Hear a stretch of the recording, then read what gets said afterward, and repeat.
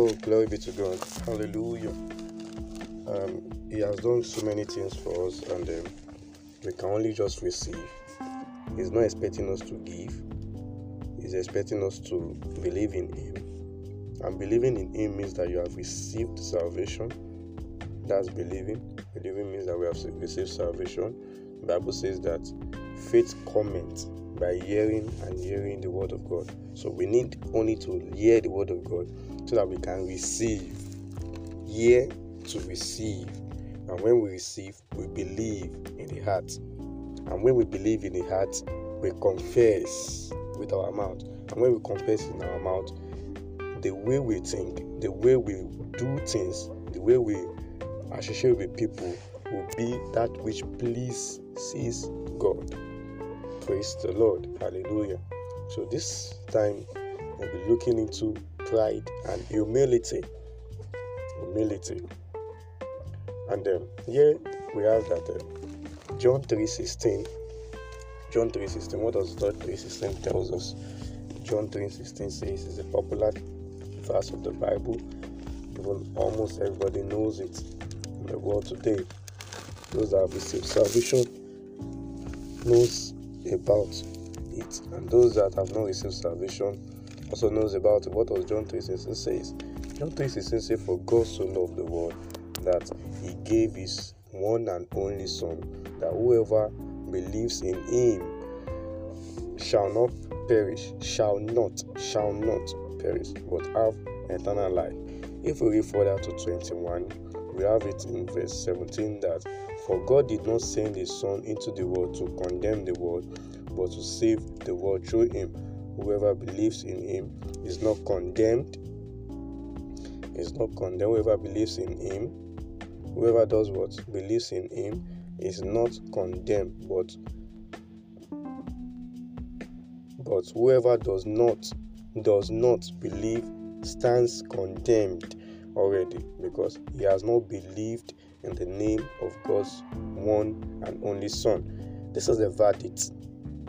Light has come into the world, but men loved darkness instead of light. Men love darkness instead of light, because their deeds were evil. Everyone who does evil hates the light and will not come into the light for fear that his deeds will be exposed. But whoever lives by the truth comes into the light, so that it may be seen plainly that what he has done has been done through God. Praise the Lord. Hallelujah. So anyone that comes into the light,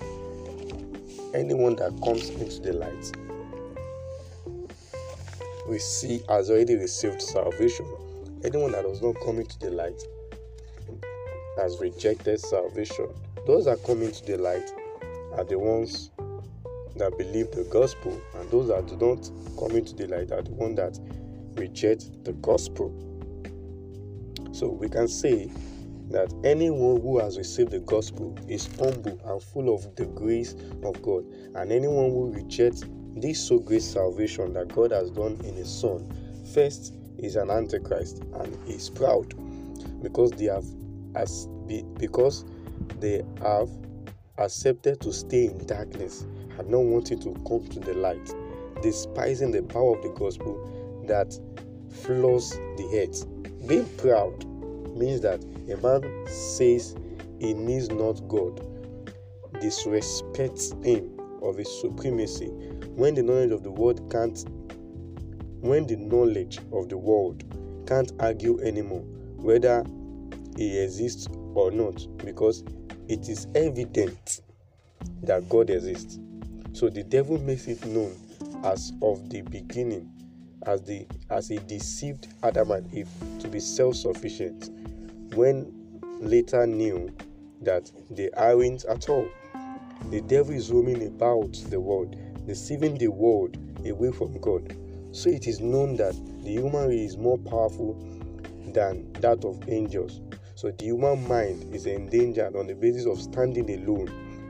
So says God that He does not want anyone, the wicked, to perish.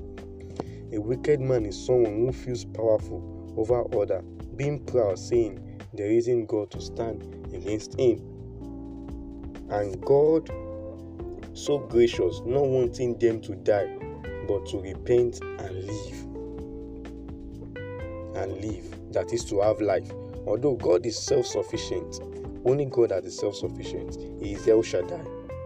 There isn't no one like him anywhere. He created us to make known himself.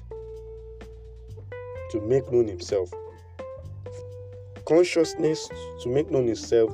Consciousness to our heart that not by ourselves we live, but by him we live. The efficacy of God is shown when he humbled himself to become a man. That means, let's stop there. That means God himself is humble. Then anyone that we can say is of God should also be humble. Because in Ephesians chapter 2, 9 to 11, before Philippians chapter 2, before we can even reach Philippians chapter 2, the Bible makes us to understand in 1 Timothy chapter 3, verse 16, without controversy, without argument, great is the mystery of godliness, that God was revealed to us. And this greatness in this mystery is the fact that God himself became a man. God, the self-sufficient God, became a man, ate the food of man. God doesn't eat. God doesn't need our food. God doesn't need us to live. But he became a man to be tutored by a man. Because Joseph and Mary tutored Jesus Christ. They taught him where to live, where to lay his head. They told him to do this. They told him not to do this. They even scolded him when he went at age 12, when he was with the Pharisees, with the teachers of the law. They said, "Where have you been? We've been looking for you." He humbled himself. The Bible says that in the book of Philippians chapter 2, the Bible says that he humbled himself even to the point of dying. So Jesus Christ humbled himself to the point of death. So if God in his gloriousness could humble himself, then who are we not to humble ourselves to receive what he has done in himself, that is in Christ, for us? So what are we saying here? In Philippians chapter 2 verse 9, what does it say? If we have verse 9, it says, "Therefore God exalted him to the highest place." Oh, I might even start from verse 9. Let me start from verse 5. Your attitude should be the same as that of Christ Jesus. What did Christ do? Let's read verse 6 of chapter 2 of Philippians. Who being in very nature of God. We read 1 Timothy chapter 3 verse 16. Without controversy, great is the mystery of godliness, that God came. How? We are reading it now. That Jesus Christ, who being the very nature of God, did not consider equality with God something to be grasped, but made himself nothing, taking the very nature of a servant, being made in human likeness, and being found in appearance as a man, he humbled himself and became obedient to death, even death on the cross. So God himself became humble. God himself became humble to the point of dying. He is not supposed to die because he's a life-giving spirit. God ought not to die. God cannot die, but God died. Why? Because Jesus Christ remained humble. Great is the mystery of godliness. Great is the mystery of godliness. Great is the mystery of godliness, that is beyond all question. The mystery of godliness is great. He appeared in a body, was vindicated by the Spirit, was seen by angels, was preached among the nations, was believed on in the world, was taken up in glory. Great is the mystery of godliness, that God humbled himself. God became a man. God became a man. So if God became a man, anyone that accepts, that receives the gospel, that believes in the Son of God is humble. Why? Because the person also takes upon himself that he does not need himself to be that good. He needs God to be good. He needs God to live. He needs God to live, to have eternal life. So I humble myself to receive the gospel. You humble yourself to receive the gospel. So the efficacy of God is shown when he himself humbled himself to become a man, to save the human race from selfishness of the heart. For he became a man just like us, even unto death on the cross, that all may come on their knees. That is, the power of God is in this that he has done. What has he done? He became a man to save us. That which he has done, the power of God is in it. So anyone who comes to him and receives salvation has humbled himself by the message of the gospel, the power of God unto salvation, and abides in this by the Spirit of God. So a man that received the gospel is humble. A man that does not receive the gospel is an antichrist and is proud. You read it in John chapter 3, 16 to 21. So God himself is humble. And we that have accepted Jesus Christ, and those that will receive salvation, will become humble. And they will abide, they will live in that humility by the Spirit of God. Why? Because the Spirit of God is the embodiment of this humility. Great is the mystery of godliness, that God became a man to save us. He died. So the Bible says in Philippians 2 verse 9, say, let this mind be in you as it was in Christ, who thought it not equal with God, although he is God, and was humble. So the mind of Christ Jesus, the mind of Christ Jesus thought it not equal with God, even though he is God. He was God, he is God, he continues to be God. He says to himself, he is not God. He thought it not equal with God. Jesus Christ is the image of God.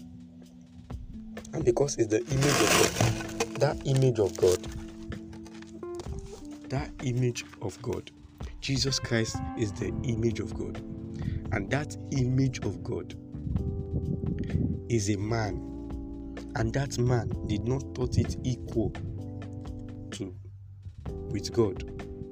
He is humble, even to the point of death. The book of Luke chapter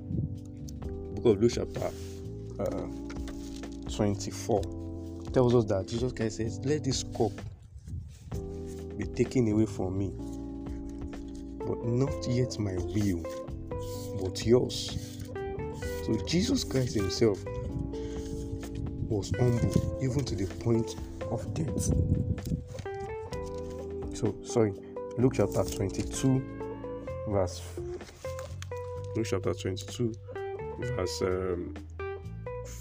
42. Father, if you are willing, take this cup from me, yet not my will, but let yours be done. Verse 43, an angel from heaven appeared to him and strengthened him. And being in anguish, he prayed more earnestly, and his sweat was like drops of blood falling to the ground. So Jesus, being the man who came to save us and who has saved us because we have believed in him, is humble. So the humility, that act of being humble, that humility is in us because we have believed, and we cannot have that humility from ourselves. It's from him. And that humility can be sustained, we can abide in this humility by the Spirit that is in us.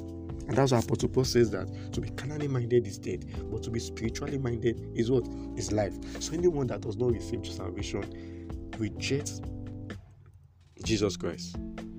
Rejects Jesus Christ and is proud. Is proud, saying to himself he is self-sufficient. He doesn't need God. But we have accepted Jesus Christ, telling to ourselves we need God. Every one of us needs God. Even in Acts chapter 17 verse 30, the Bible says that God says that he has overlooked our ignorance and he has commanded all men to do what? To repent. He has commanded all men to repent.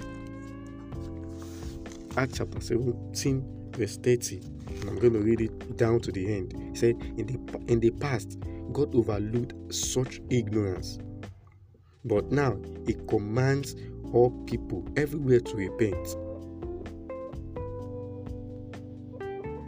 If I can read from verse 29 or verse 28, for in him we live and move and have our being, as some of your own poets have said, we are his offspring. Therefore, since we are God's offspring, we should not think that the divine being is like gold or silver or stone, an image made by man's design and sculpture. In the past, God overlooked such ignorance, but now he commands all people everywhere to repent, for he has set a day when he will judge the world with justice by the man he has appointed. He has given proof of this to all men by raising him from the dead. When they heard about the resurrection of the dead, some of them sneered, but others said, we want to hear you again on this subject. At that, Paul left the council. A few men became followers of Paul and believed. Among them was Dionysius, a member of the Areopagus, also a woman named Damaris, and a number of others. So those people that accepted Jesus Christ when Apostle Paul was preaching here, what happened? They have humbled themselves. And those people that did not, they do what? They are proud of themselves. So God does not want even the dead of the proud, but that should repent. Because someone that is proud means that he is wicked. He is wicked. So the proud God resists. The humble God embraces. So when we accept the gospel, we do what? We become humble even the more. Even the more. 1 Peter chapter 5 verse 6, what does it say? It says, humble yourself therefore under God's mighty hand, that he may lift you up in due time. Cast all your anxiety on him, because he cares for you. Because he does what? He cares for you. That is God for us. That is God for us. God does not want us to be full of ourselves, but to depend on him. James chapter 4 from verse 6, what does it say? It says, but he gives us more grace. That is why the scripture says, God opposes the proud, but gives grace to the humble. Verse 7 now says, submit yourselves then to God. Resist the devil, and he will flee from you. Come near to God, and he will come near to you. Wash your hands, you sinners, purify your heart, you double-minded. So what is God saying here? He's telling us, if we can accept Jesus Christ, it means we are humbled. We are humble. And the humility cannot come by ourselves. It comes by hearing the word of God. And the word of God is the gospel. And the gospel is the good news. And the good news is that Jesus Christ came to die.